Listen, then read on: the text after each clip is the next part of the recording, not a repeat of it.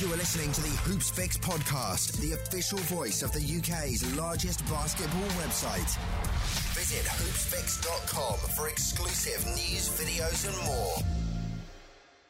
Welcome to the Hoops Fix podcast with me, your host Sam Nita, full-time British basketball advocate. And we are continuing on with these bonus episodes, bonus material, whatever you want to call it. Not official Hoops Fix podcast episodes, but audio podcasts nevertheless, from Lual Deng and Pops Mesabonsu's Instagram live sessions. They've been doing these regular sessions whilst the lockdown has been happening, covering various different topics about their career and life in general.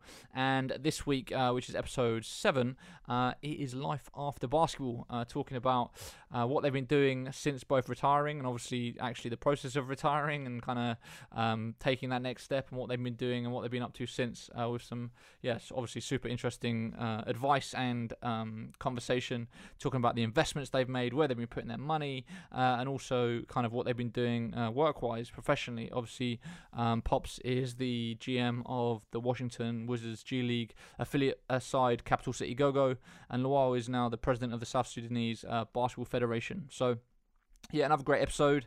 As always, if you want to support the work that we're doing, please check out our Patreon account. That's patreon.com/hoopsfix, patreon.com/HOOPSFIX. And there you can sign up to support us with a monthly donation of as much or as little as you like to help continue the work that we're doing to try and help grow British basketball. As always, you can reach out to me on every single social media platform at hoopsfix.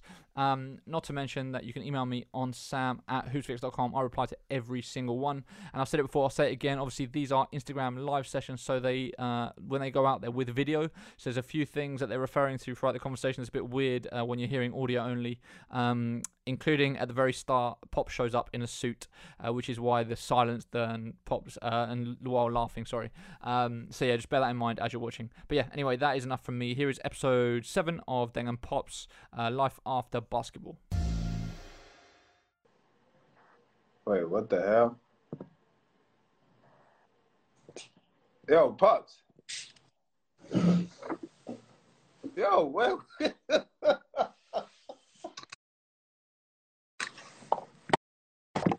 Yo, man. Yo, what's up with you, bro? What you mean? What's going on? What's happening? Nothing, man. What's good? How your day going, bro? You all right? I know for damn sure man's in quarantine, fam. Wait, what's going on? Why you dressed like this? No, this me. This how I work. This how I go about my day, bro. You know what I'm saying? But you ain't going anywhere. What you mean? You at home. Okay. This is the front office callers. This is life after basketball. This is my life. Listen, it's episode 6. Man's talking about business, man. Can you with a suit? Just for the job that you want. Yo. Job that you want. That's the message I'm trying to. This is not a job interview, fam. All right, you never know that. You're always interviewing, bro. You see? You're always busy wearing hats and so listen, man, like man's quarantine. I need a haircut. But look. You're still dressing like Road Mike. See? Yeah, but why today? Why today? Because it's business day. Because it's business day. It's business day, bro. Because it's business day, you man's got to dress. Yes. Yeah. That's how you gotta come correct, man. I'm saying though, you could have warned me or something. Nah, warning. See, that's what I'm saying. It's a mindset. It's how you have to carry yourself. No, it's how I carry myself, huh? What you mean? Just today. Why you carry yourself the last 5 episodes? Huh? yo, funny guy, bro. Because we were talking about we were talking about everything else other than basketball. All right, well, listen. So you wait. My brother just said something.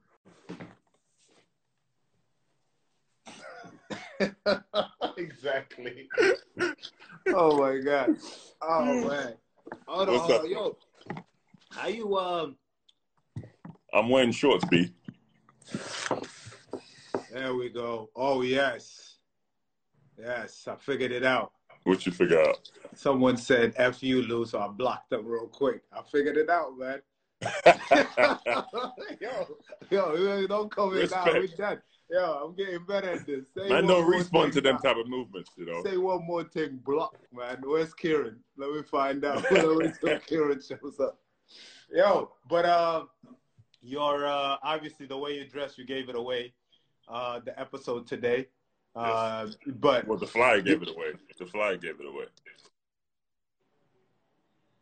Yeah, you're right. But I didn't know we're supposed to It wasn't follow. supposed to. This is how I operate. This is my mindset now. You're recently retired. I've been retired for a while. You know, so this is just how I carry my day to day, and it's been a while since I've been able to dress up. It's the first time I put a shirt on in 6 weeks. Yeah, but we've had 6 episodes. Why do you put them on every day? Because we were talking about something differently. This is relevant So to what we're depending talking on what you're talking about, you dress. All right, dressing for the occasion. All right, watch when we speak. Watch when we talk about Africa. See how I show up. Oh man, wait till we get to the episode, bro. Wait till we get to the episode. You're lucky I didn't have a tuxedo on. Yeah, man. But yo, so today we're gonna talk about obviously life after basketball. I should say life after retirement. But before we go there, we want to talk a little bit, close the last episode, put it to an end. So, I know you have something you want to address or say.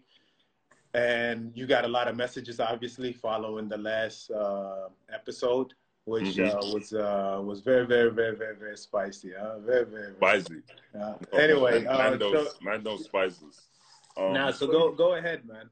Yeah, man. So, obviously, we kind of created a little stir, which, neither one of us really buzzed about, because all we did was speak the truth. And my big bro says, the truth has no temperature.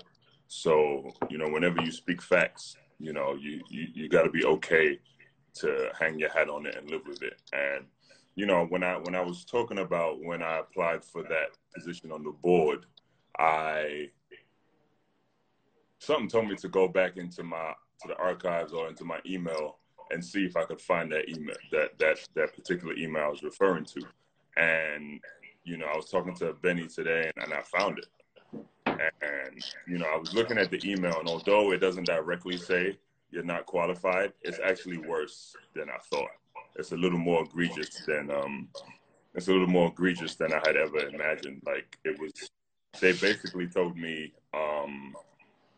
they had been, it was extremely popular role, and they had been attracting a large number of high caliber individuals. And they regretted to inform me that I wasn't shortlisted for an interview. So to me, it basically saying it does say I was not qualified, but it also says you're not only qualified, you're not qualified to the point where we don't even want to give you an interview. And it was a very generic email, a very templated response, meaning they send it to all the candidates who don't make it to a certain point. And it showed me a number of different things. It shows me either they really just didn't care about who was applying, especially myself, or the people who were going through the recruitment process didn't run it up the flagpole. And I think there's got to be a accountability piece to it, where either somebody looked at my resume or looked at my application and just was like, we don't care. Yeah. Or nobody ever looked at it and just basically opened the application, closed it, and said, you're not qualified, and just went on about their business. So it's even more, it jumps out even more, and it shows everything that's going on over there. And again, I'm not here to throw anybody under the bus. I'm here to tell the truth, and it's the truth. And I feel like we touched on it last episode, and it just shows more of the problem that is basketball in the United Kingdom. Okay, no, that's perfect, man. For me, I got messages, and I just want to make it clear. I wasn't bringing it up because it's not, for me, it's not about, and first of all, for everyone that reached out to me and sent me a message, thank you for that. But, I wasn't addressing it because I want to be, I want to call up players who, play for the national team. This is not about, I already have a relationship with the players. I could reach out to him individually and talk to players individually. They could reach out to me. Mm-hmm. What I was bringing it up, the reason why I was bringing it up is because I think that we're talking about just basketball in general, not just the national team. Just because we played for the national team, we're not addressing it because of just the men's national team. We're talking about all different ages, all different groups, basketball grassroots. I have a camp that, you know, we've been running for years, and we put a lot of kids into school through basketball. Why hasn't GB been part of it till today? Those are the things that I'm addressing. Why can't we do a program like that that's all year round and get the right people around it and do it for boys and girls where the programs are run, because we know what it takes to get basketball to that level. This is about improving the game, not just a team, not just the men's national team. Me and Pops are bringing it up. Obviously, that's our experience, but we're talking about all different ages, boys and girls. So with that being said, I think that we can move on. We did what we had to, we said what we had to say about it. If, you know, in the future, if anyone has questions or want us to follow up on it, we're going to do another episodes that we just do questions. Right? So that leaves us to today's episode. Yeah. I'm pretty impressed with how quick we went through that. I thought, you know, it was going to take longer. Yeah, I really thought it was going to take longer, but I guess. I could, but we just, you know, decided to make the statements and keep it moving. I'm sure, you know, we'll hear more about it moving forward and stuff. But again, we put it out there, and we want to create a change, and that's what we're trying to do. Yeah, no, definitely, man. You know, when this quarantine thing is over, I'm gonna take a shot with you for you know how well you've been improving. But let's talk about. We want to talk about transitioning. So for me, honestly, I want you to talk a little bit about when the time came for you to decide that you want to retire. What was that process like, and also knowing that you were about to stop playing basketball and, you know, go on into something else. So, you know, obviously I know you and we talked about it many times, but for people who might be in that position, or at some point everyone comes to this position where you have to move on and start something else. Can you give us a little bit about, you know, that process and what was it like? Was it easy? You know? Man, it's one of the most difficult things I've ever had to come to terms with, if I'm being honest. It was 2015, I think, and I was playing in Greece and literally having my best season to date. I was leading the league in scoring and rebounding, and you know, my coach told me I was on my way to receive an MVP of the Greek league. And is there something wrong with the thing? Because there's no movement going on. I'm not. Are you receiving messages? Yeah. Why you're not? Is it going up?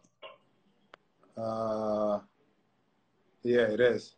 Oh, okay. I'm not getting it. Oh, are you talking about your phone? Nah, I don't know what's going on. Hold on. I know what's going on. Hey, just give me 2 seconds. Because you keep changing location. I told you, man. You got to go to the same location. I'm gonna join back. Give me 2 seconds. I'm gonna join back because it's up. All right. Yo. So we were at me talking about my retiring and coming and how I came to the decision to do so. So I was in a position where I was playing in Greece. I told you I was leading the league in scoring, rebounding, on my way to being named MVP. And, you know, I was taking medication that I had just started taking. And again, I'm not going to disclose everything because the documentary airs tomorrow and it does discuss a lot of this stuff. So I definitely want everybody to tune in. So I'm just going to breeze over some of these parts of the story. So, you know, go through the season, about to be MVP, and thinking I'm on my way to resurging my career and revamping my career, I would say. And then I get a call saying that I failed a drug test. Mind you, I've never taken a legal drug a day in my life, and I knew it was my medication. And I called, you know, I had a meeting with ownership, coaches, everybody, to let them know that, look, I played in the NBA, I've played in Europe, I've played in the Olympics, I've played in the NCAA, I've been tested hundreds of times, never even come close to failing a drug test. And, you know, tried to explain to them the whole process and what was going on. And when I went in for the hearing, when I walked in, I knew it was over. I knew it was over because I saw the way the judge was looking at me, and I saw the way he wasn't really receiving what I was trying to say in regards to my medication and how I needed to operate on a daily basis. And I usually take a positive approach to everything that I do, but then just that day, I just didn't feel right. And when I got on the plane from Athens to head back, I remember getting hundreds of messages, texts, tweets, calls, everything saying, what happened? We're sorry. And I found out that I had a 2-year ban. And at 31, 32, I was like, man, me getting a 2-year ban at this point, like, what am I supposed to do? Obviously, I fought the decision, and I go into I fought the decision. Then I get a job offer from the Players Association, and I'm big on signs. I'm very big on signs. And at that moment in time, I getting that job offer, it seemed like someone was telling me basketball was not the path I was supposed to go anymore, and my impact on the game was going to be in the suit now. So again, like I said, I kind of left some stuff out, but again, if you watch the documentary tomorrow, you'll get all the intricate details as to why exactly some of the things went the way they did. But my career ended against my will, and to this day, I retired 5 years ago, and to this day, that void has never been filled and probably never will be filled, because you can never replace playing the game. What's it called? At a level in front of these fans, in front of everybody, that you live your life. You work your whole life to get to it, and it's taken away from you. Like, how do you handle that? And right. We're saying that, not to cut you off, but we're saying that. But don't you think where you are now, you wouldn't be at this stage right now if that didn't happen? I mean, it's a blessing to play for as many years as you have. But don't you look at it as where you're at now, the position you're in? If you were retiring today, you wouldn't be in this position, would you? Most definitely. And it's funny you say that. Yeah, I definitely feel like I'm a direct result of my life experiences. Everything I've been through, everything I've gone through, good and bad, I like to think it's the reason why I'm in this position now. Had I not been cut, had I not been had to retire early, had I not had to work at the Players Association or do all these other things, I would not be a general manager today. And it's really, again, it's a sign. God, again, what God has planned for you is not what you have planned for yourself. And, you really have to come to terms.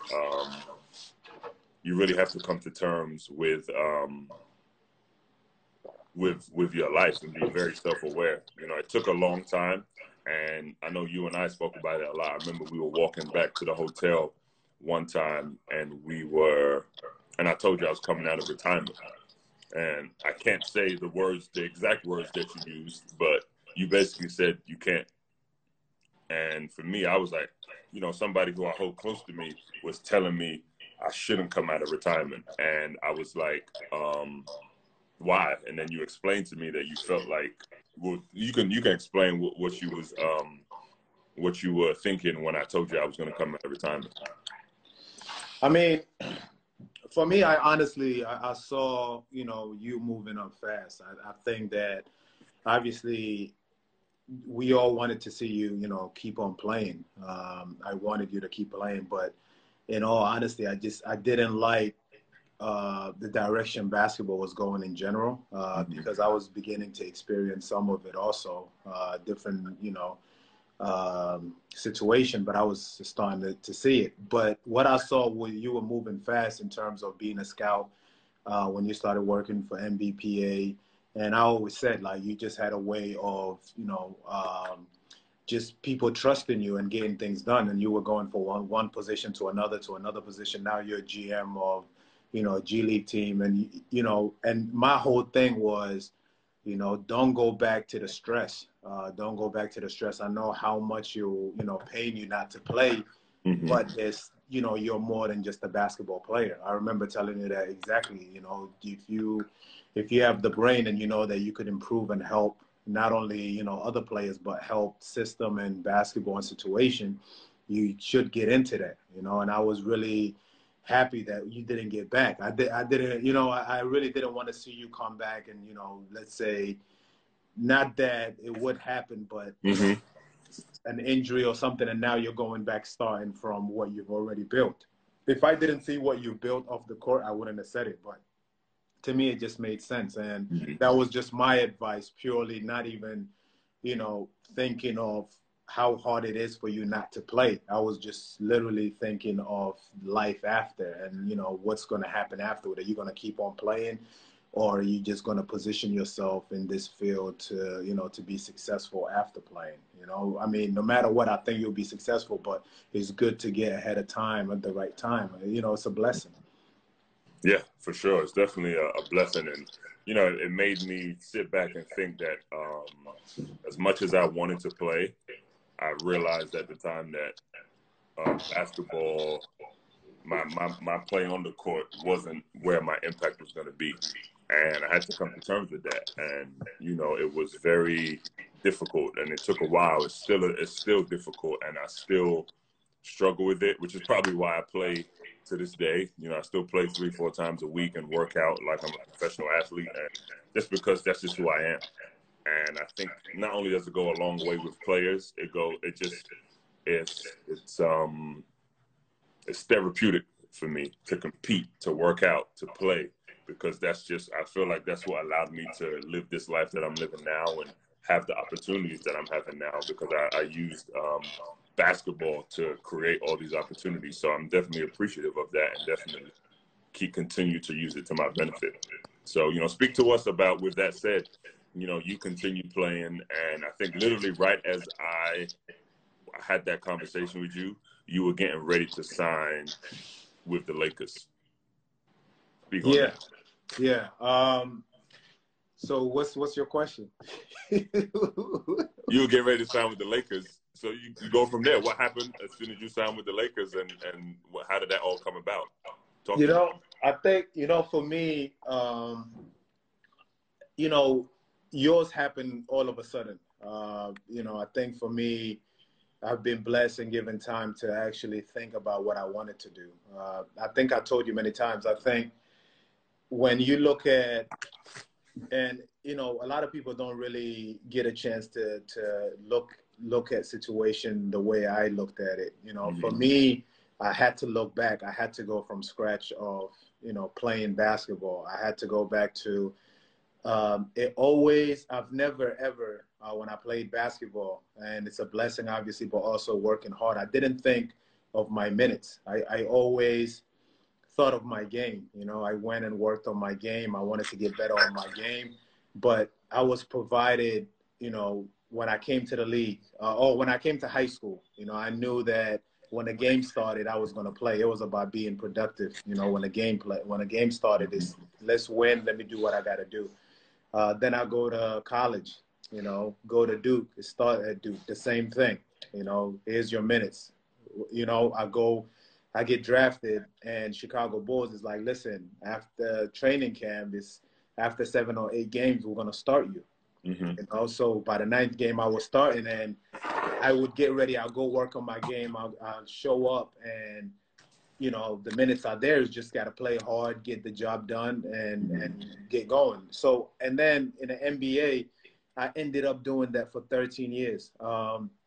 13 years I was starting, 13 years I had a major role, 13 years I was, you know, counted on.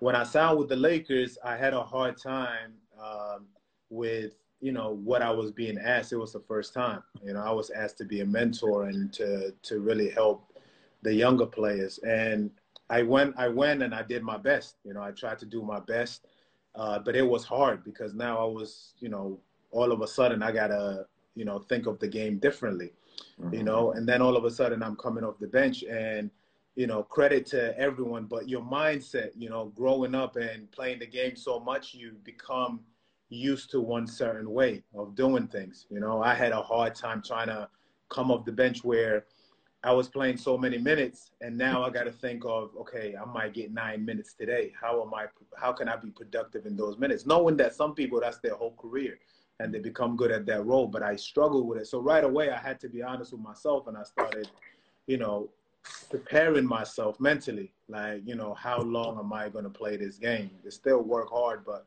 when the time comes, I got to be realistic with myself and know that, you know, it's time to step away. And I remember calling you, and, you know, I called you and I said, listen, you know, I'm going to retire, you know, and I remember us having a conversation and you try to tell me that, you know, look, man, I've retired. You know, you want to make sure you're 100%. You're not going to go back on this. And I remember telling you, nah, it's done, man. Like, I've thought about it. I've calculated it. I know that I have a bigger purpose afterward. I was confident in a lot of things that I've built. So I wasn't, you know, thinking twice of my decision or worried about, you know, the decision that I'm about to make. So I was really prepared. How do you feel now with that decision? No, I'm happy about it. I really love it. I think that no matter what, you're going to miss the game. And it's not so much, you know, the game itself. You just miss the atmosphere. You miss your teammates.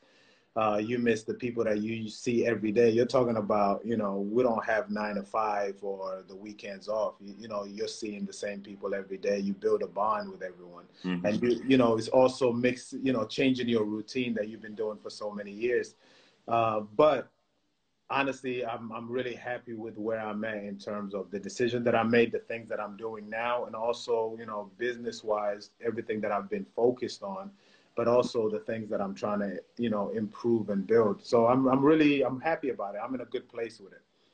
Yeah, man, that's dope, man, and it's good. It's good to that you are in a good place, because so many players retire, and you know, when I was at the Players Association, one thing I learned was that so many players retire and then they go through this feeling of inadequacy phase. Even if they have all the money they ever made in the bank and they had a great career, what do you do when you retire? Like, how do you operate? And, you know, speak to the mental health side of things and how you have to be, you know, really self-aware and understand where you are in that regard. Because me personally, when it happened, like I said, it was a hole. There was a void that I felt like was never going to be filled, and I know it wasn't going to be filled.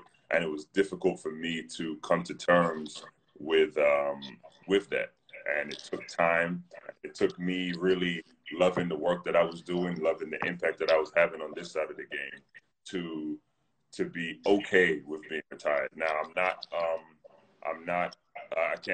guess I'm a little more used to it now because it's been a few years. But you have to understand, people tell me just because I'm still around the game that's great. That's the most difficult part for me. Yeah. Still being around the game is the most difficult part for me. I have to watch, you know, players play the game that I love and play the game that I still feel like I can play at a high level. There was a time I was scouting and watching players who I felt like I was currently better than, and players, and you know, I scouted internationally for the Spurs too, and then I had to, you know, recommend players who maybe just a year or two ago I had to play against and I had destroyed. And that, man, I lied to you not, scouting for 2 years with the Spurs was one of the most difficult things I've ever had to do. Yeah. You know, I loved the game. I loved, you know, critiquing the game, watching the game, and using my basketball expertise to help the Spurs out. But again, every single day, y'all remember my first report? I was writing a report, and I said, and obviously I'm not going to mention what I was talking about, but I was writing a report, and I was like, I don't know if he should be in the NBA because he can't even guard me. And I had to delete it. I just hit delete. I just kept hitting delete because I was like, look, fix your mindset. This is your job. Be where your feet are and understand that. I came to terms with it, and I was like, man, this is my life now. Chase, what up? Go ahead. What were you saying? Nah, I think it's the hardest when it's different. You left the game and went right into the game. You know, it's I can't imagine doing that. I mean, you know, it's for me, there's, you know, I still see games and I still see certain things and I'm like, I can help that team out. For sure. You know, but at the same time, I have to be honest with myself and just, you know, just tell myself that I've moved on. I'm on to the next thing. I'm watching games now as a fan, but I really enjoy helping other players. You know, I still have teammates that I still text that, you know, I might just mention something about the game they're about to play or someone they're about to play, or, you know, I was always used to studying the game and always telling my teammates, like, yo, this guy likes to do this. Like, watch when he does this. And there's guys now that I'm still in contact with that every now and then I'm like, yo, you know what he likes to do. You got to take this away. You know, or I'll text some of my friends, be like, yo, the third quarter, this team, they're always trying to come and try to bury you. If you stick with them in the third quarter, in the fourth quarter, they ain't going to show up. So, you know, so it's still there. The competitive nature is still there. And I think with you were right into the sideline, you know, so that's definitely different. But also I want to talk about now, you know, with the basketball, you know, side, what else, or, you know, what else are you doing besides, you know, I mean, obviously you're doing stuff in Africa, you're doing stuff in Ghana, but how are you managing what you're doing? And also, you know, who's around you, or what's the team that you put around you to, you know, that you trust in order to, you know, to build everything else that you're building? Man, that's a great question, man. You know, it was weird because when I retired and I got on this side, my fiance at the time was I was like nervous. I didn't know how to go about things. I had played a sport for 10, 11 years, and I was like, well, now all of a sudden I'm wearing a suit everywhere I go, and now I'm on the corporate side of things to an extent. And I remember just sitting there, and she told me, I've seen you wake up at 5 o'clock in the morning to drive an hour to go go lift, then to go drive another hour to go play and drill and work out and do all these things that you were investing in your body. You put that same work ethic, what up, Daryl? You put that same work ethic into your path as a GM, or your path as a scout, or whatever it is you're doing. Your results will be not only the same, but they could possibly be better. And that's what we were speaking to in a couple of episodes before, where we were talking about how, yeah, we're telling you that what we did in regards to us, you know, sneaking in the gyms and working out, waking up at 5 o'clock in the morning and just working harder than everybody else to get where we got. But at the same, it may not relate to everybody. You know, some people may have dreams of being in the NBA, but it just may not be in the cards. And I never want to shatter someone's dreams. But if you're self-aware and figure out that, hey, if I put this similar work ethic into being a lawyer or being a doctor, maybe I become the best doctor I can be, or the best lawyer I can be. And you know, those results will show it through your work ethic. So, you know, that was definitely something that took an adjustment. But I ended up being coming to terms with it and liking it. And with that said, though, now that I'm a GM, you've retired recently, and I think, if I'm not mistaken, you just became the president of the South Sudanese Basketball Federation, which surprises me as to why you don't have a suit on right now, too. So, what? What you mean? I was just saying, it's surprising me. Either way. See, that's the problem, man. Titles, look. No. See, that's the thing about me. Yeah, I'm a GM, and I'm technically considered a suit, but I don't look like or carry myself like everybody else who does my job. I like being in a suit. Sometimes I might be in a kaftan. I might wear chocolate to games. I might wear, you know, some what's it called? Some traditional wear, because in where we're from, that's still considered a suit. Are you doing an interview for GQ? What are we? Every time I leave my house, what's going on here? It's an interview for GQ. I can't help it. What did Beyonce say? Some people were born this way. Some people woke up like this. I can't help it. Pops. This is how I dress and carry myself. Hey, Pops, it's your first day in the 6th episode wearing this 4 t-shirt and hoodies. Man's over here talking like it's been coming dressed every day. Yo, just one day, you know. It's been 30 minutes on live. It's just going there. This is when people ask me, but that's because I can't leave the house. So luckily I on like the live, and this is I how like the people think. mentality, man. I like the Yeah, mindset. You know, it's all about learning. I'm learning from you. You retired before me, so I yeah, gotta approach it like how you approach it. yeah. I You know, learned from you, and you learned from me. So now you're coming over to my territory, into the retired, into the retired Vegas. What's wrong with you?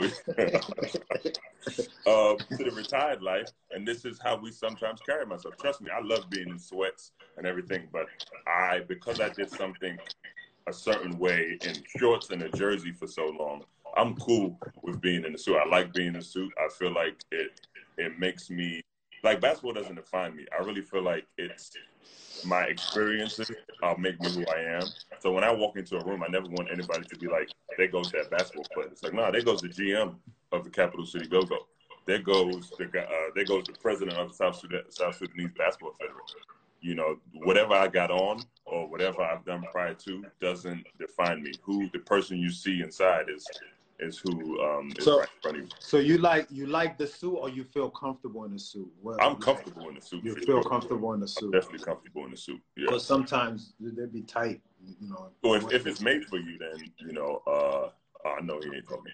If it's made for you, this dude just talking about it, Sears Calendar. My boy who wears nothing but J.C. Penney suits. Nothing wrong with J.C. Penney suits, but he makes a lot of money and he decides to get his suits from J.C. Penney's.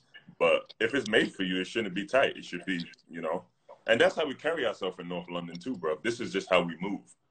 Okay. That's just how we move, bro. Nah, I like how you shout out North London in there. It's smooth, yeah. man. It's smooth.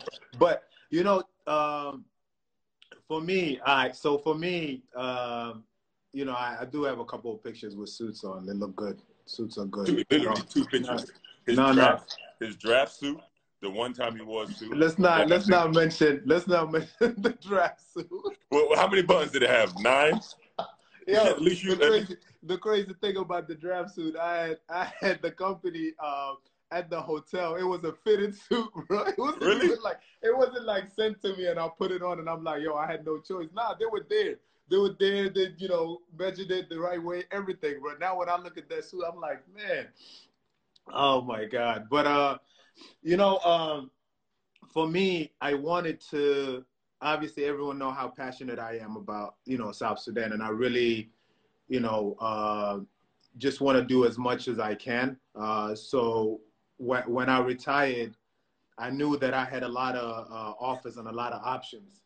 This is just, basketball for me. I felt, how can I use basketball as a tool to bring a lot of other things into South Sudan? This is not just being the president of Basketball Federation. I don't want it just to be about basketball. I don't want people to think of it that way. Obviously, I do want to help all the, young boys and girls that, want to go to the next level and want to, an opportunity through basketball. But also, where I come from, basketball can be used for a lot of other things. You could work with so many different, different people and different organizations using basketball as a tool to bring, sports brings people together. And that's really why I wanted to change the mindset of how people view just basketball in South Sudan. It's something that we are naturally gifted at, and we got to use it. We got to use it to our advantage. And that's why I took that position. There's a lot of other positions that I could have taken, but to me, it came to a point where it's something that I love doing. I wake up, love doing it. So I wanted to take that side of it. With that being said, there's also other sides where, when you're retired, the business side of things where, you also want to be successful in what you're doing off the court. I've never wanted to be just a basketball player. I wanted to highlight the other things that I'm doing. And this goes way back to, I keep on mentioning Matthew Ryder, but it goes way back to when I was in England and Matthew came up to me and he said, let's drive around. We got in the car and we just drove around England and he started teaching me, the value of real estate. And just telling me, this house, you could get it for this much, you could sell for this much, this area is going up. Matthew told me about Brixton way before Brixton started booming and, the gentrification and everything. So I started to, take it serious because I was, for me, and I told you this, Pops, with a lot of athletes, when it comes to something physical, we always want to try it, whether it's like, you saying you're a natural athlete where you did high jump. someone comes up to you and says, let's play basketball, let's work out on the basketball, you jump right in because you're an athlete. It comes natural, So for me, I wanted to approach, business the same way. I wanted to learn, but the best way to learn is from individuals, and with me saying that, I know a lot of people know that now I work with Dave Gross. And for me, I learned so much. And the way I met Dave is through a friend of mine, Ant. And it's the same thing. After I met with Matthew Ryder in England, I sat down with Ant and we mapped out what I want to do. And I remember he said, look, this is what we have. This is how much we have, in the bank. This is how much you're making. This is what's coming in. What do you want to put away? And what do you want to invest into real estate? And I said, look, let's map out a way where I'm never stressed in terms of when I retire, I have enough that that can take care of me and my family for the rest of my life. I want to have enough where I'm spending, and I also want to have enough that I can, invest. And that's where we started my company. And, it took, with our strategy and everything we did, it took a few years to get to where we got to. But this is working with people I trusted, people that know what they're doing, and learning from them. But I approach it like what you said. It's the same mindset. It's things that I had no idea about. I was going into meetings, but I was sitting there and I would tell, Ann and Dave, I would tell them straight up, like, what are they talking about? And we would break it down, and I felt like it was the beginning of, me falling in love with what I'm doing. I took it very seriously. And that's my message to, to other athletes. You're so successful in one field and you've made money, but you look at the other field as if something that you cannot be good at, but if you're going to get into it, get to know it, whatever it is that that you decide that you want to do. So, yep. Yeah. So that's my business side of things in that term. Yeah, that's cool, man. That's dope. And I know, with that said, I remember we were speaking a few years ago, and you said something like, yeah, I own part of that company, or I'm invested in that, and I'm invested in this. And I'm looking back like, what kind of business is my man onto? And that's when I was like, yo, like, he's not just a basketball player. You got to shift your mindset, and you have to start thinking life after the game and start thinking bigger picture. And again, not a lot of athletes that do that during their career, especially with the type of money that players make in today's game. That it's they think the money's never going to end. And I remember my boy Chris Bosh told me that it's a lot easier to run through $100 million than it is $100,000. Yeah. And people probably look at you crazy when you hear that, but if you think about it, when you make $100 million, you're going to act and live like you make $100 million. Don't forget the fact that Uncle Sam is taking 40-50% of that, so you're down to $55-60 million off top. But you're still thinking you're making $100 million. You're going to get the jet, you're going to have a condo, the house, all this other stuff, and the lavish lifestyle. And before you know it, you're on ESPN talking about broke. And when exactly. I saw that, go ahead. No.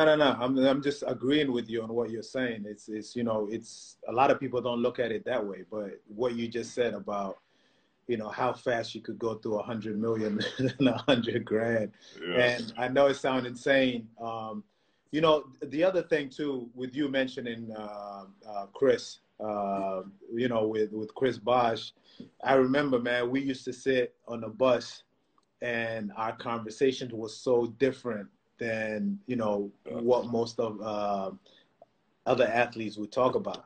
I remember Chris, and, you were with Chris. And were you with Chris in Ghana when he was in Ghana?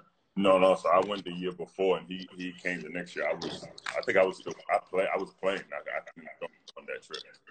Yeah, and it's conversations like that where Chris wasn't having conversations just about, I'm going to visit Ghana. We were having conversation of, what are you doing in Africa? Well, what can we do in Africa? Or what are the business opportunities in Africa? What can we get done? And for me, I always, share my opinions with players. Even when we started doing the real estate class with the MBBA, I always want to give back in terms of what I'm learning. But I think it's also understanding how to learn, you know. And what I mean by that is the approach has been wrong for, you know, and I've said this before, you know, in the past when I first got into the NBA, we were watching, until today, you know, we're watching highlights or a documentary about someone who went broke. You know, and they would tell you one way or someone went broke, and you try to avoid that way.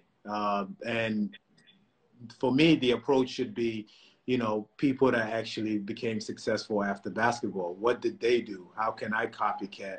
You know, how can I be a copycat and do similar things to what they're doing? What's the approach? That's the learning that you can't, you know, teach in schools, you know, being, you know, following someone who actually done it and mentoring you, you know, and that's really what helped me a lot. And I jumped on it. I jumped on it right away. You know, I wanted to learn hands-on of people that have done it, you know, from talking to Matthew, even guys like, you know, a lot of time, a close friend of mine, Stafford, who, you know, has been flipping houses for years. And I tell people, you know, you have to look at that.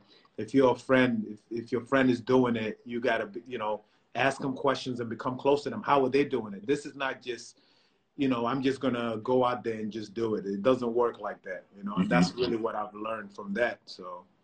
Yeah, wow, and again, like I said, when I spoke to you about that, and we were talking about this guy. Shout out to Kojo, my man from London, the comedian, Hackney's finest.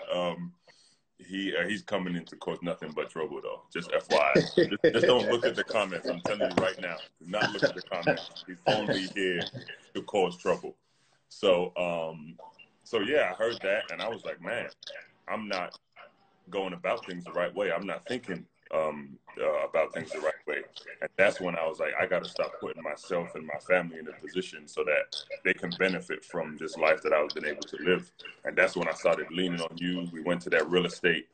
I went to the real estate class with you guys, and it really opened my eyes and broadened my horizons, because I really wish I was thinking this way 10 years ago. Because had I been doing so, I would have been in a much better position, or been a much more advanced than I am now.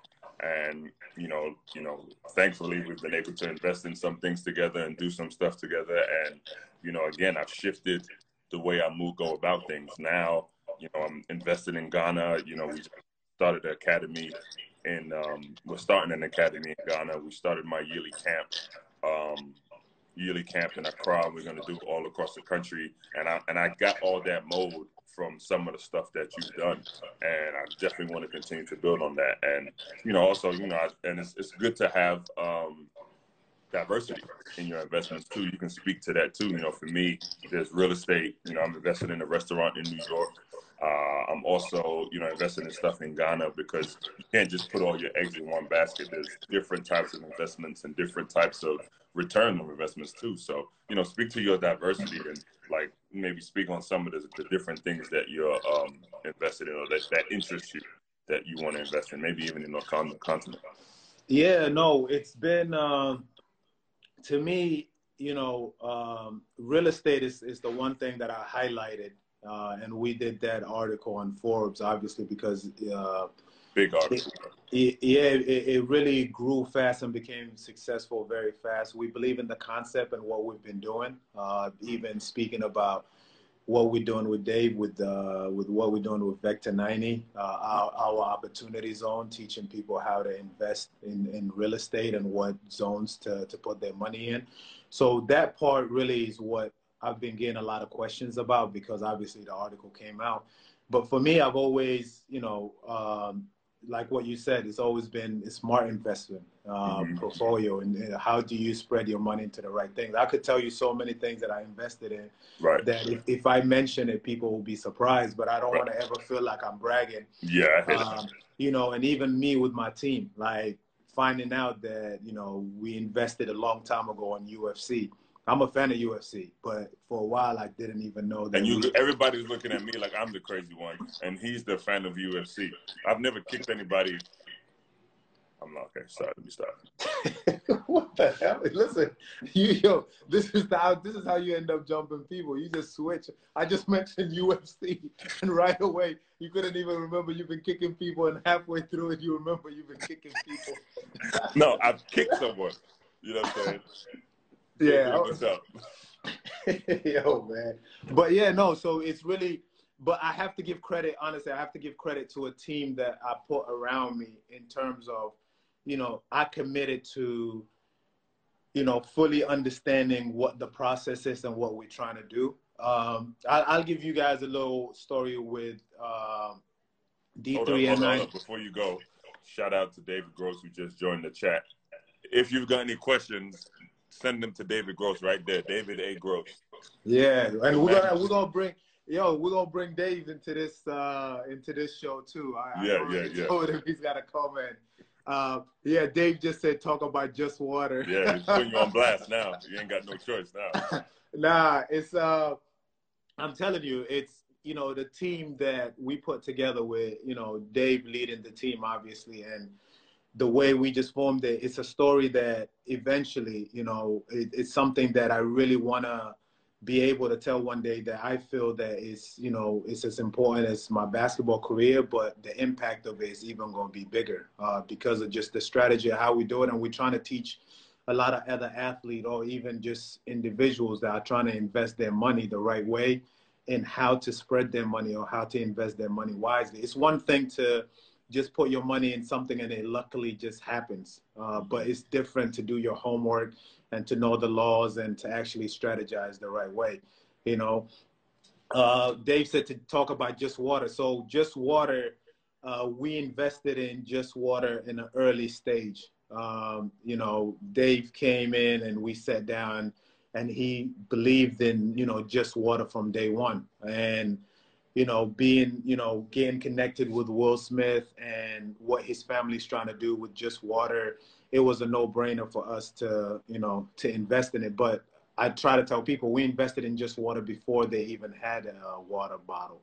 This was when it was just an idea, just talking about it behind closed doors. And our team jumped on it and we invested in it. And then we teamed up with Will Smith and we went to the Bahamas.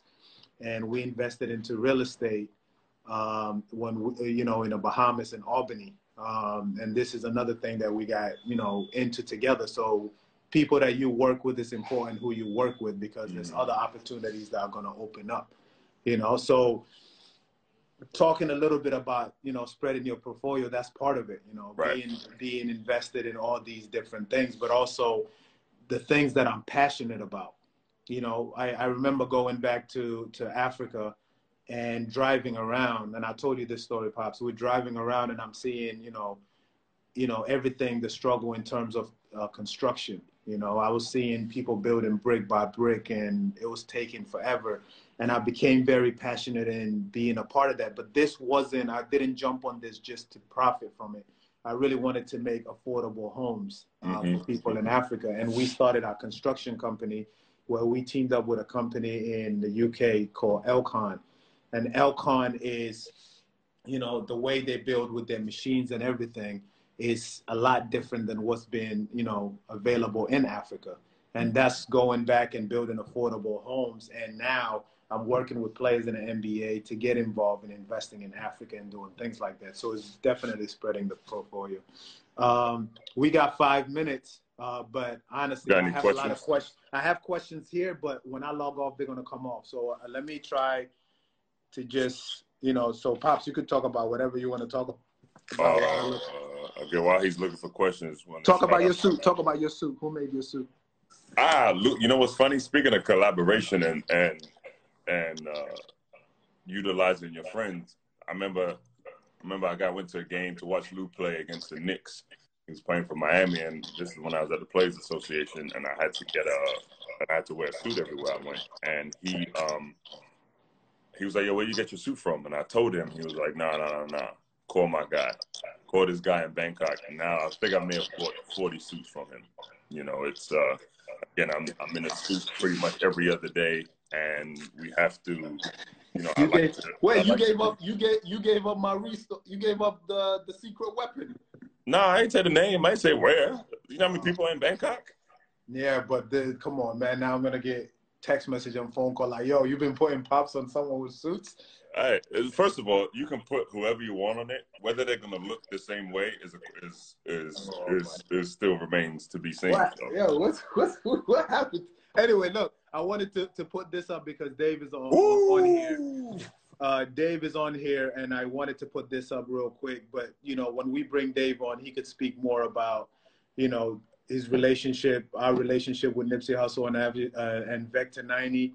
But, you know, I met Nipsey through Dave, obviously. And, you know, when I try to tell people, you know, what you hear about Nipsey or what you see, it's real. You know, Nipsey had a different mindset. And I remember when I connected with Nipsey, he was already talking to me about ways, how do we connect, you know, African Americans with Africans? How do we build that bridge in order to build back home, but also build here? How can we get, you know, our people to work together and connect? He was already moving different. He was thinking ahead of time. And I remember when, you know, talking with Dave, and Dave is like, listen, Nipsey has the same mindset of, you know, trying to build and trying to better his community, trying to do it the right way and bring in the right team around him.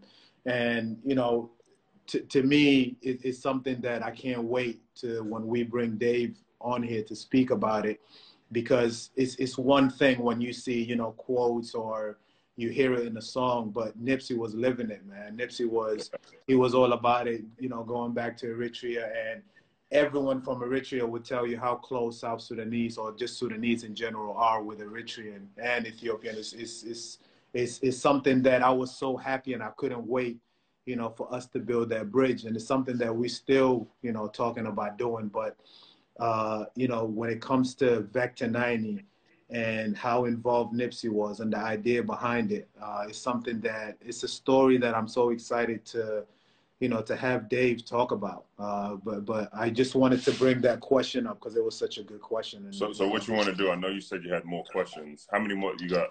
You think you want to go another 15 minutes, come back, take some questions, and then... Yeah, but do you want me to put up a question real quick before we go? So we can answer it when we come back? Right. This is just about, you know... yeah, I saw that, yeah. Yeah. We're about to cut off, though, so I guess... So let's just... So we'll talk about this a little bit. So we'll be back in 3 minutes. Here we go with the 3 minutes. All right. Okay, No, 3 minutes is fine. I know you got a suit on, so, you know, I know you're going to take... I'm already good to go, bro. You're probably going to take the suit off. Yeah, I'm going to take the suit off. All right, 3 minutes. 3 minutes.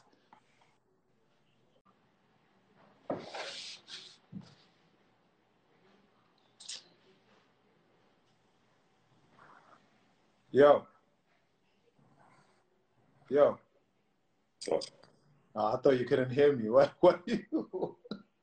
Yo, I thought you were gonna change. I did. What? I did change. You changed shirt. I changed everything. That's a different suit? It is a different suit, yes. Okay. So you weren't gonna change into a t-shirt. You changed into I didn't say what I was changing into. I said I was changing. So why you change from a suit to a suit? When you fly, why the hell would you drive? What? Exactly. Yeah, when you fly, why the hell would you drive? Bro, what is this complication? You just changed from a suit to a suit. Exactly. Yeah, but why didn't you just change? I mean, if you're gonna change, you would change. Why ask why? You're asking. But I'm saying you're asking such simple questions right now, and I don't understand why you're asking. No, seriously, this is confusing. So look, you probably changed like from a suit, right? Because you were like uncomfortable with the suit. No, I changed because we're doing a different live, so it's only right that I change the suit that I have on. So you haven't. There could be new people in here who didn't see the last one, so I'm like. But you didn't change your hoodie last time. You wore the same hoodie. See, you're bringing up old stuff. What you mean? This is the new you. So Courtney said, "Can we see the suit pants?" Y'all cannot see the suit pants.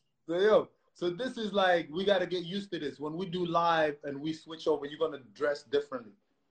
Look, you move the way you move, and I'm gonna move the way I move. I'm from North London, and this. I understand that, but that's the problem with North London. You keep switching the way you keep switching the way you move. How you move? The cup you have in your hand is a team from North London, bro. It's you wearing the same shorts. You men don't worry about what I'm wearing on what I have on down bottom. Okay. What you say about? You're gonna see. What you say about what? Your favorite team is from North London. The best team in North London. I would listen. We're not going to do that. We're not going to do that because this conversation is going to go a totally different direction. Because you know clearly. We're Let's not even going to go there. Let's not do this. No. Lou, We're not going to go there. We're family there. right now. Let's we got 15 minutes. All right, we got 15 minutes. Let's keep it this way. All right, we got 15 minutes. But you know clearly. See? You see that? That's why. What? So all right, anyway. So okay, to everybody out there, everybody who asked the question on the last live, please send Lou by clicking the question mark. No. We're not. No, you have to, please. What's up, Will? You have to put the questions there so that he can pick them and we can answer them and make sure we address everything that comes up during this live. Hold on, I'm just reading. I'm sorry, I'm coming close to the thing, but I gotta see it. No, I'm not gonna talk about that. Why do I have a suit on? Why do you have a hat on? What? Just talking to myself. I have a hat on because I need a haircut. I've been quarantined, and I'm not. Hey, Will, that's not even a question. My boy just asked who jumps higher. What kind of question is that, though? He said who jumps higher. He doesn't know. Yeah, but we already said the high I'm just jump. telling you it's a question that somebody asked. What you want? But there's so many questions that have been going through that just leave it. We just don't point them out. We're not going to point out. Thanks for asking that question, by the way. You knew exactly who jumps higher, but you got to bring it up. How you know he knows who jumps higher? What? Someone just said something about the jump shot. Who said that? Someone said, I think it was Kieran, that said who has a better jump shot. But we're not going to go there. We just block him. Block him. Block him, yo. Yo, but anyway, can we go back to what we were talking about? Because this is just becoming I was just really surprised by the suit change. First of all, I like keeping people on their toes. If you know what I'm going to do, then you can never keep up with me. I was surprised by the suit to begin with, which, obviously I've seen you wear a suit, but I was surprised when I got in live and you came with a suit, but then you went and switched suit to a suit. Bro, that's impressive. That's it's impressive. Step inside the booth, Superman is alive, man. You know how it is, man.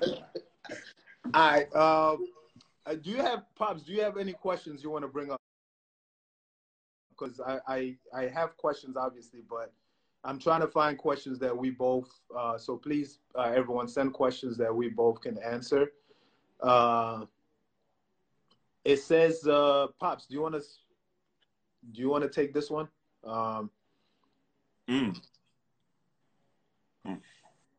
What's most important in business relationships? I think the most important thing is that they are business relationships and you keep them that way. I feel like when it comes to business, it's difficult. People say it's difficult to work with families, difficult to work with friends. But if you have like-minded friends and family who understand that going into business, that this is a business, I think you can be successful.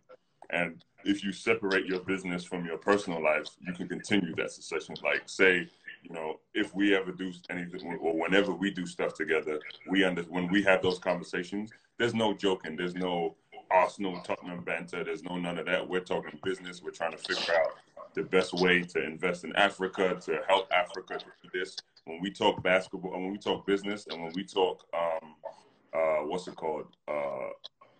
about stuff off the court and about stuff that's not pertaining to our personal lives, we keep it as such. Like when we have those conversations, they're very deliberate and they're very concise and to the point. And Big Bro just said it, like honoring your side of the agreement is big and carrying your own weight. Like now that I'm on the corporate side, people know me off the court and they know me how I like to smile. And I think laughter is the best medicine. I really like to make people comfortable. But when it comes to being a GM, when I walk into that room and into that office or into that element, I'm locked in, and this is who I am. And I'm joking and stuff right now, being in the suit, but more often than not, I operate at a level and in a way that says this guy's serious about his job. Okay, no, I like that, Pops. I agree 100%. I think, my answer for that one. Is similar to what Pop said, but it's really important that you take things seriously. I think the relationship is the most important part, or what becomes really important in a relationship is how serious you are about it. So, for example, when, you know, we teamed up, obviously, when I put my team together, it's important for me when information is being passed to me that I know exactly what's going on. You know, I have to have my team, they have to trust me, just like on the court, that I actually know what I'm doing. When we go into that meeting, I have to play my part to a T. I'm not going in there and I'm going to make my team look stupid. We're going in there with a plan, and that's what we're going to get done. So the most important part, I think, obviously you want to have trust, but you build that trust. You build the trust that when things are sent my ways, that I'm prepared to know about them. I want to learn about them. You know, first, when I meet with my team, I want to impress them that I know exactly what we're doing. And when we go to the next step, you know, I want to step in there, just, you know, I'm going to handle my part, or you're going to handle your part, you know, and that's when you go into things and you get things done. And if you ain't holding your end, you know, there's consequences there. But, you know, to me, that's the most important part. You take it as serious. I know a lot of people who made money who, you know, do a lot of things, but they just throw it on the side. You know, they're not serious about it. But you got to show that seriousness, you know, that you want it just as bad. You're not just wishing for luck for it to happen. So that's my part on that. I saw a question. Pops, do you have a question? I don't. Yeah, we have a few. I was going to speak to that, though. Like, Big Bro asked, what are the biggest parallels to, let me make sure I get it right. He said, what are the biggest parallels and differences between being in the front office, Pops, and entrepreneurship, Lou, versus playing hoops? Now, for me personally, I think there isn't that big of a difference. When I first retired, I didn't know what I was going to do, how I was going to be able to compete on this side of the game. And I started learning about transferable skills. And, you know, they asked me for my resume. And I was like, resume? I've never worked a day in my life. He was like, what have you done for the last decade? I was like, I play basketball. He was like, that's a job. And I was like, oh, okay. And then that's when I realized I possess these transferable skills, such as professionalism, chemistry. I know how to work on a team. I know how to lead. And there's certain things that you can carry over from being a professional athlete to this side of the game. And that's what fuels me as a general manager. Like, again, I haven't been in the front office too long, but I feel like I've got a PhD in basketball. I've played basketball half my life, and that experience has allowed me to do what I'm doing today. So I lean on that experience, and then I can acquire whatever other knowledge I need to on the front office side over the course of time. But those are the parallels in regards to the transferable skills. But the differences are, you know, one is a game, the other is, you know, the people who make decisions. And one of the reasons why I wanted to get on this side of the game was because we needed more of us in those decision-making positions. So, you know, we laugh at me being in the suit and this, that, and the third. Nobody laughed, though. This guy, Kieran, this guy, yo.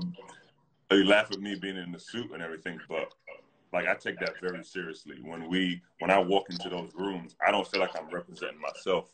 I'm representing every player, every African, everybody in my family, everybody that I feel like I've done this for. I walk into those meetings and fight for them because I want to provide a mirror image to this younger generation, or to even current players, to see somebody that looks just like them in a position of leadership. So those are some of the differences and the parallels for me. Yeah, hey, Stephen, don't laugh at him. Don't do that, Berthier. Don't do that. I'm sorry, talking to my boy. But go ahead. What do you feel about that? This guy. No, I think I agree with you. I think that the approach got to be very similar. I think that, you know, with me, I really hate not knowing something or not being good at it. What the hell are you doing? Sorry, go ahead. What was that? I pressed the button and I was like, huh? Don't mind me. I'm sorry. No, go. I think you put it back up. It was an accident. I was just toying with some things here. But please answer your question. Don't worry about me. So you just false. I don't. Yo. So nah, I can't. Come on, man. You've been doing this for years, bro. Stay focused. We put trees. I mean, I know. For all you ladies out there, there's 2 of us now. We good. This is what we doing. Yo, what are you doing, Pops? Yo, we're serious, bro. This is. I'm being serious. Okay, I'm done. Oh my God. Nah, but when it comes to business, I really hated walking, and this is to answer to Kojo's question. I hated not knowing what's going on, and for me, what I learned through sports was, Pops, I can't really keep a serious face with you doing this. Did I do it again? I'm sorry, I don't know what's going on. You're not even on the screen, bro. I don't know how to get back. What you mean? Okay, here you go. I flipped it. There you go. My bad. What's yo, okay. I hit the button by accident. Yo, I'm going. Please. Yo, Disregard that last 60 We said 15 minutes. We got to cut live, yo. Yeah, we're cool. Hey, Benson, where's yo? Come on, where's Benson? What is going on today, yo? Yeah, I haven't eaten yet today, bro. I've been working all day, bro. I'm moving differently right now. It's so hot in here. It's so hot in here. I'm actually like crying, bro. Like, what are you doing? This suit is making me sweat, bro. I mean, Coach, I'm sorry, man. Where was I? I don't even know. Yo, this was a serious question, too. No, you were talking about the parallels and the differences between life on the court and life as an entrepreneur. Yeah, no, for me, so my approach always, I know what works for me, and it's always been, first of all, you have to be honest and humble with yourself that you don't know what you're doing.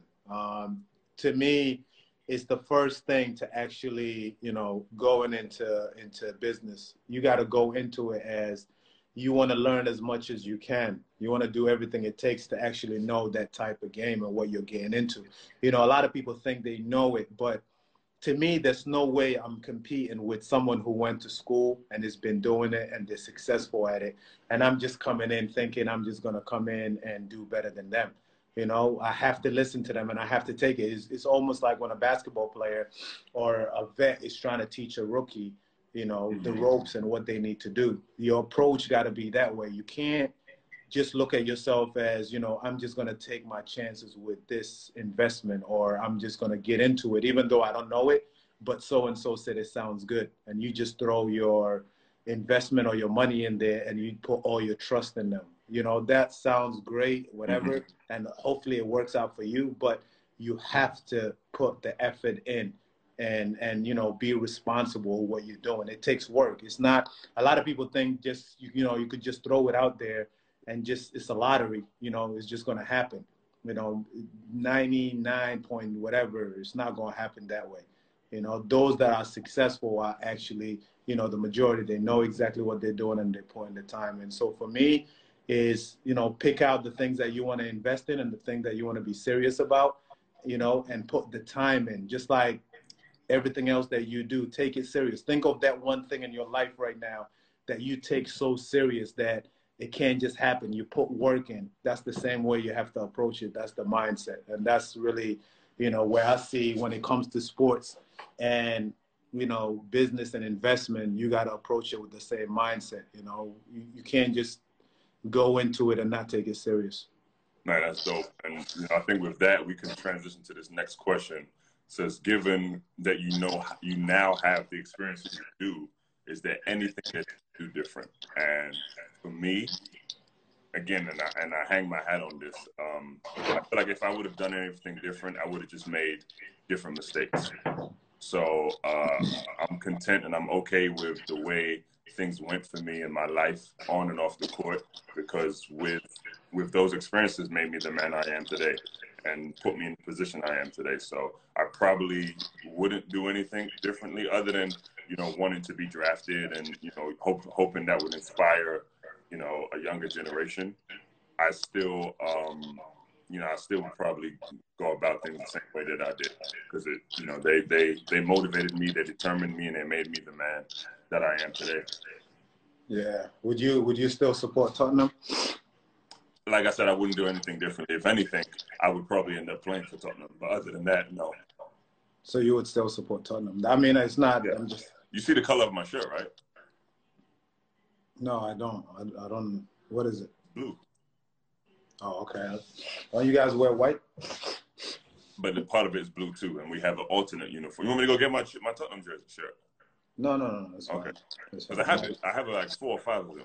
No, the question was just if you would support Tottenham. It wasn't anything bad or anything. It's a good team. It's a good team. No, Yeah, I think no. For me, I would say, you know, you go through everything.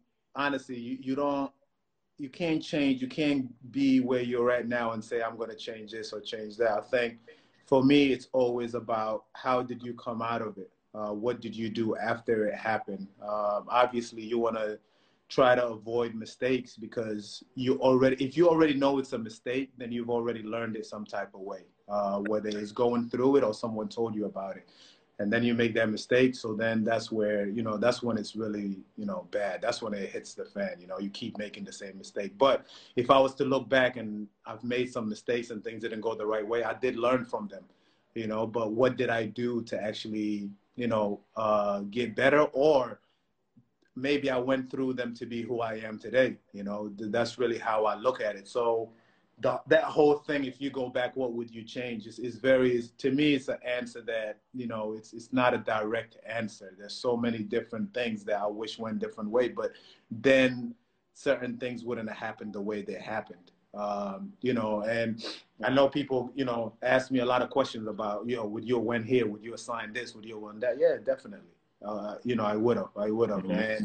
and it's why I'm here today. I wouldn't be making the decisions that I'm making if I never went through those. So that's how I look at it. That's dope. That's dope. I got a really good question, right? And I might be solely directed to me, but it says, what books have you read that has helped you in the corporate world? For me personally, one book that I really, really love and really would seriously recommend is a book on emotional intelligence from the Harvard Business Review. And for those who don't know, emotional intelligence is the ability to especially if you're leading a group of people, is the ability to inspire and corral a group of people who are working for you to end up having a common goal and work towards that common goal. And for me, always considering myself a leader, I really wanted to I really wanted to find other ways to lead. For me, when I played the game, I tried to lead through example and through my emotions and through, my vocally. Now that I'm off the court, I can't be as animated and I can't go about things the same way. So I know I have to find ways to empower and inspire people. So, having emotional intelligence is something I can acquire. And I think reading that book has allowed me to unearth that and to find a way to get people to perform and be productive at a high level. So that's the one book that I've read that helped me for sure. Yeah, I'm trying to remember who wrote this book, but there's a book, The One.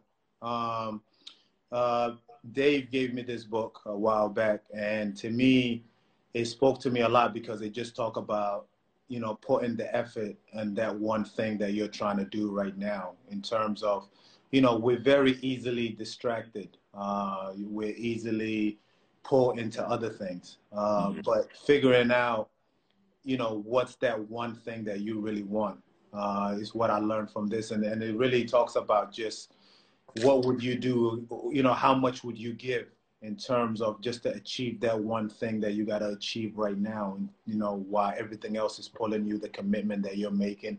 And we know how it gets, and, some of us are blessed to focus on one thing, but most of the time you're pulled in different direction. But how do you really bring your focus level and your commitment and sacrificing into that one thing that you want to achieve first? And when you achieve that, it opens doors to a lot of other things, so, yep. Another question somebody had. You got a question you wanna answer? No, I gotta look. You if you have a question already, all throw right. it out there. I'll look. This one I think was directed, to me. Any decisions you didn't understand as a player that you now understand as a GM? That's a great question. Man, for me, the day I walked into that office and started looking at things on this side of the game, or I think even when I was scouting, even when I was scouting, I realized some of the things and the way I went about things as a player, it opened my eyes to it. Like I said, I've been cut a few different times from the NBA, and I remember my second year in Toronto, they had signed all those other guys in my position. I went from being the 6th man to being the 12th man, and I wasn't getting much playing time. And we played against Milwaukee. I remember like it was yesterday. We played against Milwaukee. Not only was Chris Bosh not going to play, but Andrea Bargnani wasn't going to play either. And I was just excited, like, okay, now I get the opportunity. This also goes to your point about your mindset when you approach the game. Like, you know, there was a time for 10, 13 years you were approaching a game. Why are you not blinking? Oh, okay. You were approaching the game knowing you was going to play 30-plus minutes a game. I approached every game just hoping I was going to get in the game and thinking when you get in the game, do something to make the coach be like, we have to keep him in the game. So my mindset was make something happen, whether it was a block, rebound, some sort of a play, or some sort of hustle that my teammates or energy that they could feed off of that would allow me to, you know, stay in the game. This game, I didn't get in, and we lost, and I just didn't understand it because there was 2 of our best players weren't playing that were in my position, and I just knew I was going to play. Then I remember I was so competitive and so hungry to play that after the game was over and we lost, I took my jersey off and I was just holding it. And fast forward, what's up, y'all? Fast forward a few years later, my agent hits me up. And I get cut from Toronto and I end up in Russia. My agent hits me up and he was like, they particularly referenced the time after that Milwaukee game where the coach, I didn't know the coach was right behind me. And he was like, Pops was dragging his jersey on the floor. Now, if you're, you know, the star, if you're LeBron, even Luau, whoever, or somebody that's in the rotation, front offices, GMs, coaches are going to be okay with putting up with some stuff or most stuff. Now, if you're anywhere from the 10th to the 15th guy, they don't want to have to worry about that. They don't want to have to worry about your antics or what you're going to do. They want guys, essentially locker room guys who are going to help the team on the court and also in the locker room where they're going to be good teammates and good people. Now, if you've got somebody in the 12th man being disgruntled that he didn't get to play his 6 or 7 minutes a game, that's going to cause an issue. And I never understood that as a player. And it wasn't until I was a GM that I was like, wow, I would have cut me too. And man, it was crazy. It opened my eyes. And, you know, I definitely tried to go about things a little differently. I try not to judge players for how they emotionally respond. I try to teach them not to respond in an emotional way. But again, that was one thing. I could speak about many, but that was one thing that really stood out to me that told me how to carry myself better as a player. And I wish I knew this, you know, a little earlier on. Mm-hmm. No, I'm putting this up here, but you know, for what you're saying is so true, man. You find yourself in, you know, in a different role, and you have to make decisions that you don't see it when you're a player. And I think this also applies later on, you know, in business. You have to make some decisions, you know, that necessarily this is somebody you're cutting or somebody's salary, but, you know, the direction you're trying to, you know, get better as whether it's a team or whether it's, you know, an investment or it's a company. You know, you're trying to make the right decision because you're in a different role and you start seeing it. Mm-hmm. You know, and for me, I would just say that, you know, being the president of, you know, South Sudan Basketball Federation, I know that, you know, there's a lot of guys that I wish I could just have 5 or 6 teams, you know, but going on in the future, we're going to have to take the best team, but there's so many kids that play, you know, and you have to make those decisions in terms of what's better. And you don't see that side when, you know, obviously when you're playing, you don't think about it at all. You just think of yourself being that. But now you're a GM, you're thinking about the whole team. Bro, I got to speak to that point. Like I said, I have been cut 5 or 6 times. And one of the times, here goes me again, my little screw loose that I had as a player. I remember they sent an intern to come and get me. And the intern comes and he's like, hey, the coach and the GM want to speak to you. And I remember the strength coach was like, hurry back. And I've seen this movie before, and it doesn't end well for the brother. And I remember telling the strength coach, I'm probably not coming back. And I walk over there, I get into the room, and I'm sitting down just like this. And I'm looking like at the coach, and I'm looking at the GM. And I already know where this is going. And they're sitting there talking to me, and they tell me, blah, blah, blah, blah, you know, this contract, this, or this, where we're unable to keep you, and we're going to have to release you. And I remember my hands were on the table like this, and I balled my fist because I felt like I was being lied to. I balled my fist, and I didn't know they could see. And then I ended up speaking to the coach at like a few years ago, and he was like, you know, I remember that like it was yesterday. I felt like he was going to flip a table and come across over there and put hands on us. And I was like, no, coach, I was just hurt. Every time I got cut, I took it personally and I got bitter. And fast forward to me being a GM now, it's like being a parent. You know, you give your parents hell when you grow up. When you become a parent, you go through the same thing. Now that I'm a GM, I have to cut players. And I lie to you not, those couple days during the beginning of the season or even over the course of the season are two of the most difficult days that I have to go through as a general manager. Telling the player that we no longer can use his services and that we have to cut him, like, man, it's mortifying, man. It's one of the hardest things I have to do. And if I could eliminate one part of my job, it would be that. And like you said, if you could have 5 or 6 teams, if I could keep everybody that comes to camp and not have to experience the same pain that I did when I played, that would make my life a lot easier. But the reason why I got into this position was because of those times that I got cut. If you approach this with honesty, integrity, and transparency, you know, it may hurt initially, but then you'll be able to, you're doing them favor by letting them know everything that they may have done wrong and how they went about it and why it couldn't fit the team.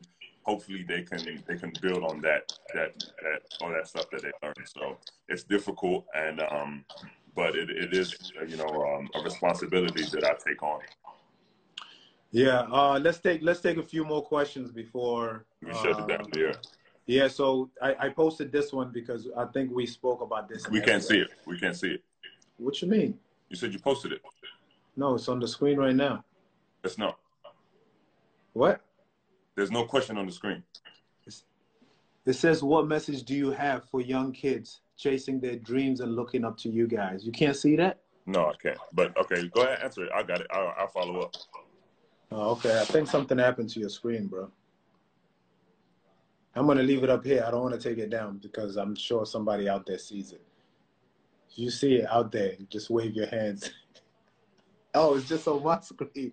Yo, anyway. That's it. There's no question. Yo, that's why I was saying people can't see it. Pops, chill. All right, yo, so, no, so the question is basically what message do I have for kids out there that are chasing their dreams and they look up to us? I think we said this in every episode, that, you know, for me, and I say it for all my camps, I tell the kids that, you know, basketball just opens up so many opportunities. You know, it opens up so many opportunities because, you know, not everyone is going to be a professional athlete. Not everyone's going to play basketball professionally, but, you know, working hard opens up so many doors. And what I mean by that is, you know, most of the kids that come to our camp, you know, they get some type of scholarship, you know, and for us, the biggest win, you know, is that scholarship. You know, what the kid does with that scholarship afterward is really up to them, but the opportunity is there. You know, you can go to school for one thing and become something else. You know, so for me, it's basically, you know, your dream, you got to go for it. You know, push yourself, give it everything that you got, commit to it, give it everything you got. You know, what we're talking about here today, you know, is something that comes afterward. You know, we're talking about, we retired. Mm-hmm. We're talking about, you know, for those people that are near retiring and what do you do, and people that are thinking about investment or business-wise. This was the talk today. This is not about, you know, go give up your dream and pursue this. It's not at all. You know, I went after my dream, Papa went after his dream, and you got to. It will open a lot of other doors. What we're saying is, you know, use every resource that you're getting right now, and you benefit from it later on. So that's really my message. That's dope. My cousin just popped in, and my cousin Nana from African Health Now. It's a charity that I'm on the board of. So speaking of other stuff that we're doing on the continent, the charity, when I played, I never really had anything that I could hang to put my name on the continent, because I didn't have anyone that I could, say, hey, I'm starting this charity, I'm doing this business in Ghana, run it for me while I'm playing. But when my cousin Nana came to me and told me she had started this nonprofit that provided primary maternal health care for women and children in Ghana. And I went to the actual clinic in Ghana and saw the conditions that it was in. It broke my heart, and I immediately jumped on board and tried to help out. So, shout out to my cousin. Again, trying to help the continent and the country as much as we can with all the resources that we have, and the network that we've built is part of our responsibility, I feel. To whom much is given, much is expected. And I think it's our social responsibility to give back to, not only the younger generation when it comes to basketball, but to the continent in general. And, being able to be a part of that is another way that I tried to do that. And I'm glad that she keeps me on the board. I don't know how I was able to get on the board, but yes, I'm on the board right now. But it's definitely something I'm passionate about, something that in a few years we hope to take it to higher heights. So shout out to my cousin Nana. No, that's dope, man. That's dope. I think, for me, I've been blessed, and I've been lucky to really be involved with the continent for so many years. I really, hold on, Kwani, I'll get to your question in a minute. No, but I've been blessed, and I've been really, lucky to be in a lot of things that I'm involved in now. But I've always wanted, even when I was a kid, I think for me, this is why it was so important for me to make it. And I think I try to tell all the kids from, Africa that, and my boy Flo always says this, he always says, what's your why? And when you, I tell people that all the time. Yeah. And you got to make, you got to always kind of remind yourself what's your why. And, the bigger your why is, the more you push yourself, and I think for me at a young age, I was doing that without even realizing, I love the game. But I had so much that I wanted to show, and I looked at basketball as a way of, a way for me to get an opportunity in so many other things. I didn't just want to just go out there and score 20 points. I just always believed that, this is going to open so many doors. It's going to allow me to do this, and it's going to allow me to do that. And knowing that from a young age is it's a credit to, my family and the people around me. And I'm speaking for all African kids, we and not just even African kids, just everyone in general, but you have to make, your reason bigger than you. And I know a lot of times everyone says, focus on you and do this. I really don't believe in that. I really believe that, you have a responsibility to do what you got to do, but you have to understand that, your opportunity that you are being given, someone else would love to have it, and I know there's other people who have better opportunities than you, but you're in a position where you're ahead of somebody, and you got to make the best out of that, knowing that you'll have you'll get a chance to open doors for other people. And that's really my why. That's what was pushing me, and now it comes to the business side of the world, and it's the same thing. My why isn't necessarily just to be successful in business. And people always say, it's not about, it is, if you're successful, you get to do things you want to do. You get to control things. It's not necessarily just about you. You get to get things done for other people. So that's really the push and the why behind that. So that's dope, man. That's crazy. Like I got that from Eric Thomas. He's a motivational speaker. He goes around speaking to corporate, to corporate offices, to professional teams, to college teams, talking about, what your why is. And, it's people always ask that. And, they just ask us what our why is. And for me, it's never been about what I wanted to do. I knew if the only time I looked at things personally was if I make it somewhere, look what I will be able to do for these other people. You know, my why is, you know, my family. You know, my brother introduced me to the game. You know, my parents wanted to make sure they were taken care of. The rest of my siblings. Joe taught me something at a young age, and he had a purpose and he had a why. He wanted to inspire and empower a younger generation through the game. So this is what I'm doing now, and this is what's carried me through my whole career. Every time, you know, and to answer somebody else's question, like how do you handle adversity and struggles? Like I said, I've had 11 surgeries in my career. Every single time I was looking at that ceiling before I got operated on, I was like, what am I going to do? Like, how am I going to get back? And again, I always refer to the Ashanti in me. There's no quit. I couldn't quit. Like, I could have quit after my first surgery and nobody would have said anything because I had an operation. But for me, I always tell you, it makes for a better book. It made for a better book for me because now I can say, hey, I had 11 surgeries, but I still had an NBA career. I still played a decade. I still played in the Olympics. I still did all these things, even on top of that. I'm not one for excuses. I don't make them. And anytime I wanted to quit, I would always refer back to my why and my purpose. So definitely, definitely wanted to use that. Somebody said, Cammy682 asked a great question. He said, even after the pandemic is over, and hopefully it's over soon, would we continue this live every show? Hell no. Remember that birthday? Yeah. We've talked about it, and obviously, I think for me, you know, Benson coming up to me and you telling me, you know, let's do this. It's about time people hear about it. For me, you know, there's so much that, you know, we both want to cover, obviously, and it's not just about basketball.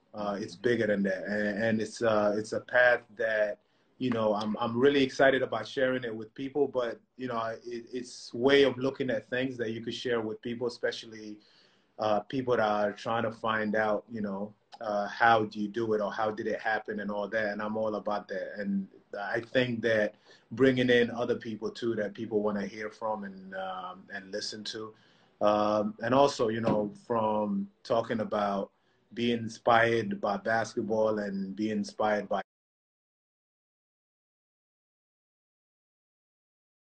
Taylor in Bangkok for you to come up and show your suits off today. You know, it's exciting, man. I mean, people got to see the two different suits. I can't even keep a serious face when my guys switch suits during the show, bro.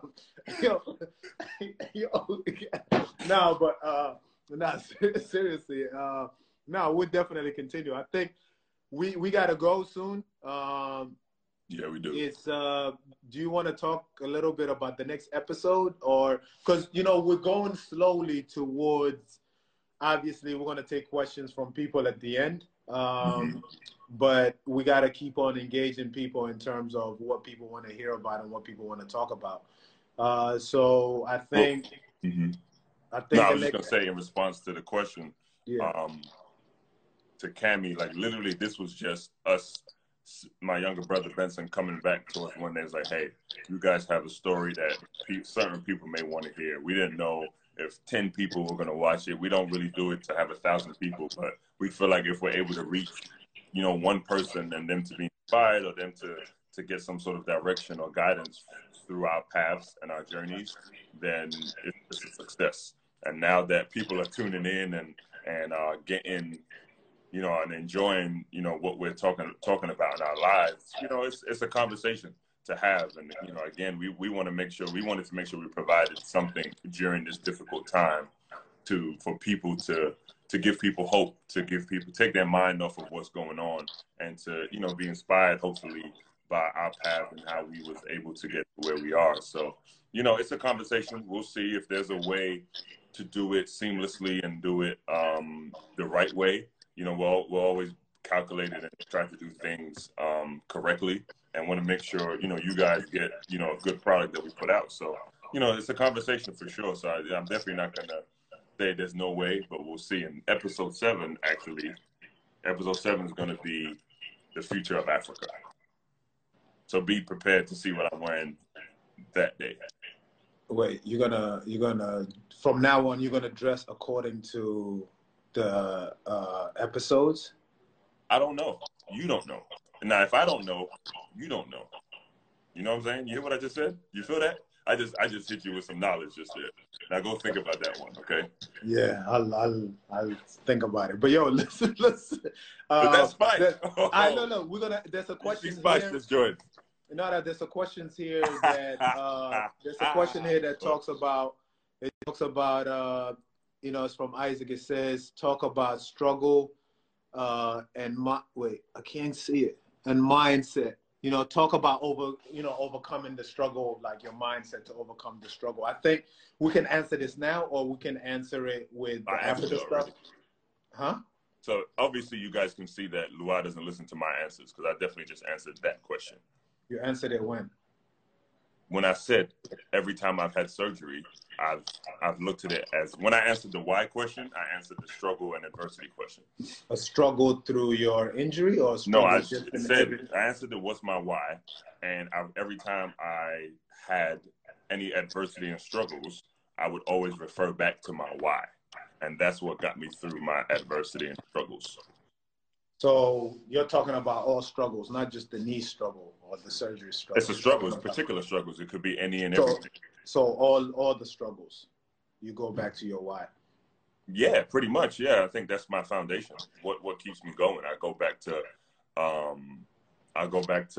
my family. I go back to my heritage, what I learned at a young age, and what got me motivated to want to succeed.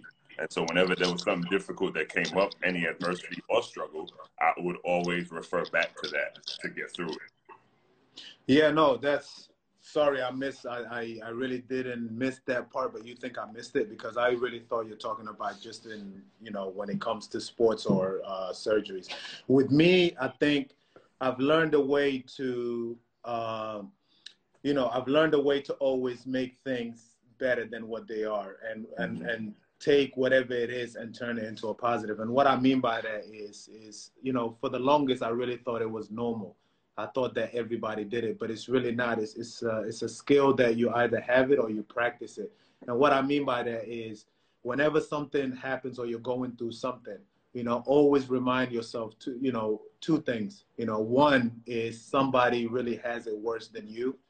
Someone is going through it worse than you. And the easiest way to remind yourself is really counting your blessings and what you have.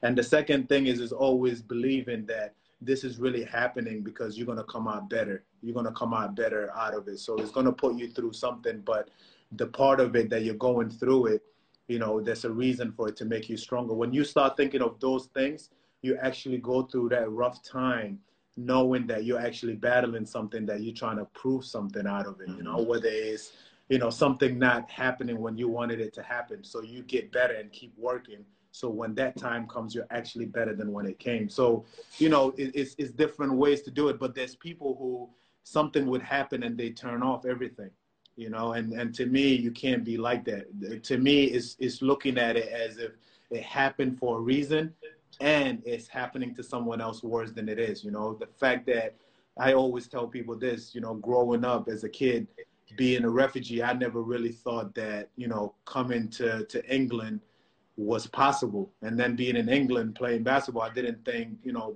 getting drafted 8 years from coming to England is possible. But with that being said, I know that there's a kid in Africa that's more talented and would never, ever get that opportunity, And I always tell people the story, even with my wrist. When I hurt my wrist my rookie year and I had a surgery on my wrist, the doctor said they got to fuse it. Show the scar again, please. Right there. I ain't got a C-section scar on his wrist. Good. Yo, speaking about scars, bro, you had 11 surgeries. We don't even we don't even want to talk about. Listen, we don't want to talk about the map you could draw with those surgeries. Man, this whole right side is my bionic side. I've had elbow, shoulder, eye, nose surgery all on this side of my body. Yeah, but this is this is exactly what we're talking about, man. It's, you know, you go through all this stuff, but you come out better. But anyway, so I think, Pops, our time is up. It is, man. It is, man. It's been dope, man. Appreciate it. Love everybody for joining. And I'm gonna tell you like this: everybody who watches this, it's inspiring to us because again, we didn't know what to expect from doing this. We just wanted to put something out there that somebody could learn from, and somebody could take away, have a takeaway from. So just appreciative. I appreciate everybody joining NBA Live. My man Matthew, Benny, Benson, Rico, Cole, Spice Adams, funniest man on Instagram. Shout out to the guy in Bangkok that's making Pop soup. Don't forget that. Respect. We're changing at half times now. So every time there's an intermission in the future, we want everyone to change also. Yeah. Also, for everybody that doesn't know. Oh yeah, the documentary's coming tomorrow, 7 p.m. on the Monumental Sports Facebook Live. You can check my page. The link is in my bio. Catch it up. I'm actually going to be doing a couple more No Mercy conversations leading up to the documentary. I have one with Chris Bosch, I think later tonight. I'll put that out there. Me and Big Bro are going to talk tomorrow pertaining to that. And then we have a couple other things. So tomorrow, catch the No Mercy. The documentary. Trust me, I'm tired, bro. Catch the documentary tomorrow, No Mercy, my journey to an extent to the GW Hall of Fame. So appreciate everybody and appreciate Lou for being a part of the documentary too. You'll get to see Lou make a cameo in there also. So thank you to everybody. Respect. North London, Putnam's in the building. Live it up. Peace. Yes. You are listening to the Hoops Fix podcast, the official voice of the UK's largest basketball website. Visit hoopsfix.com for exclusive news, videos and more.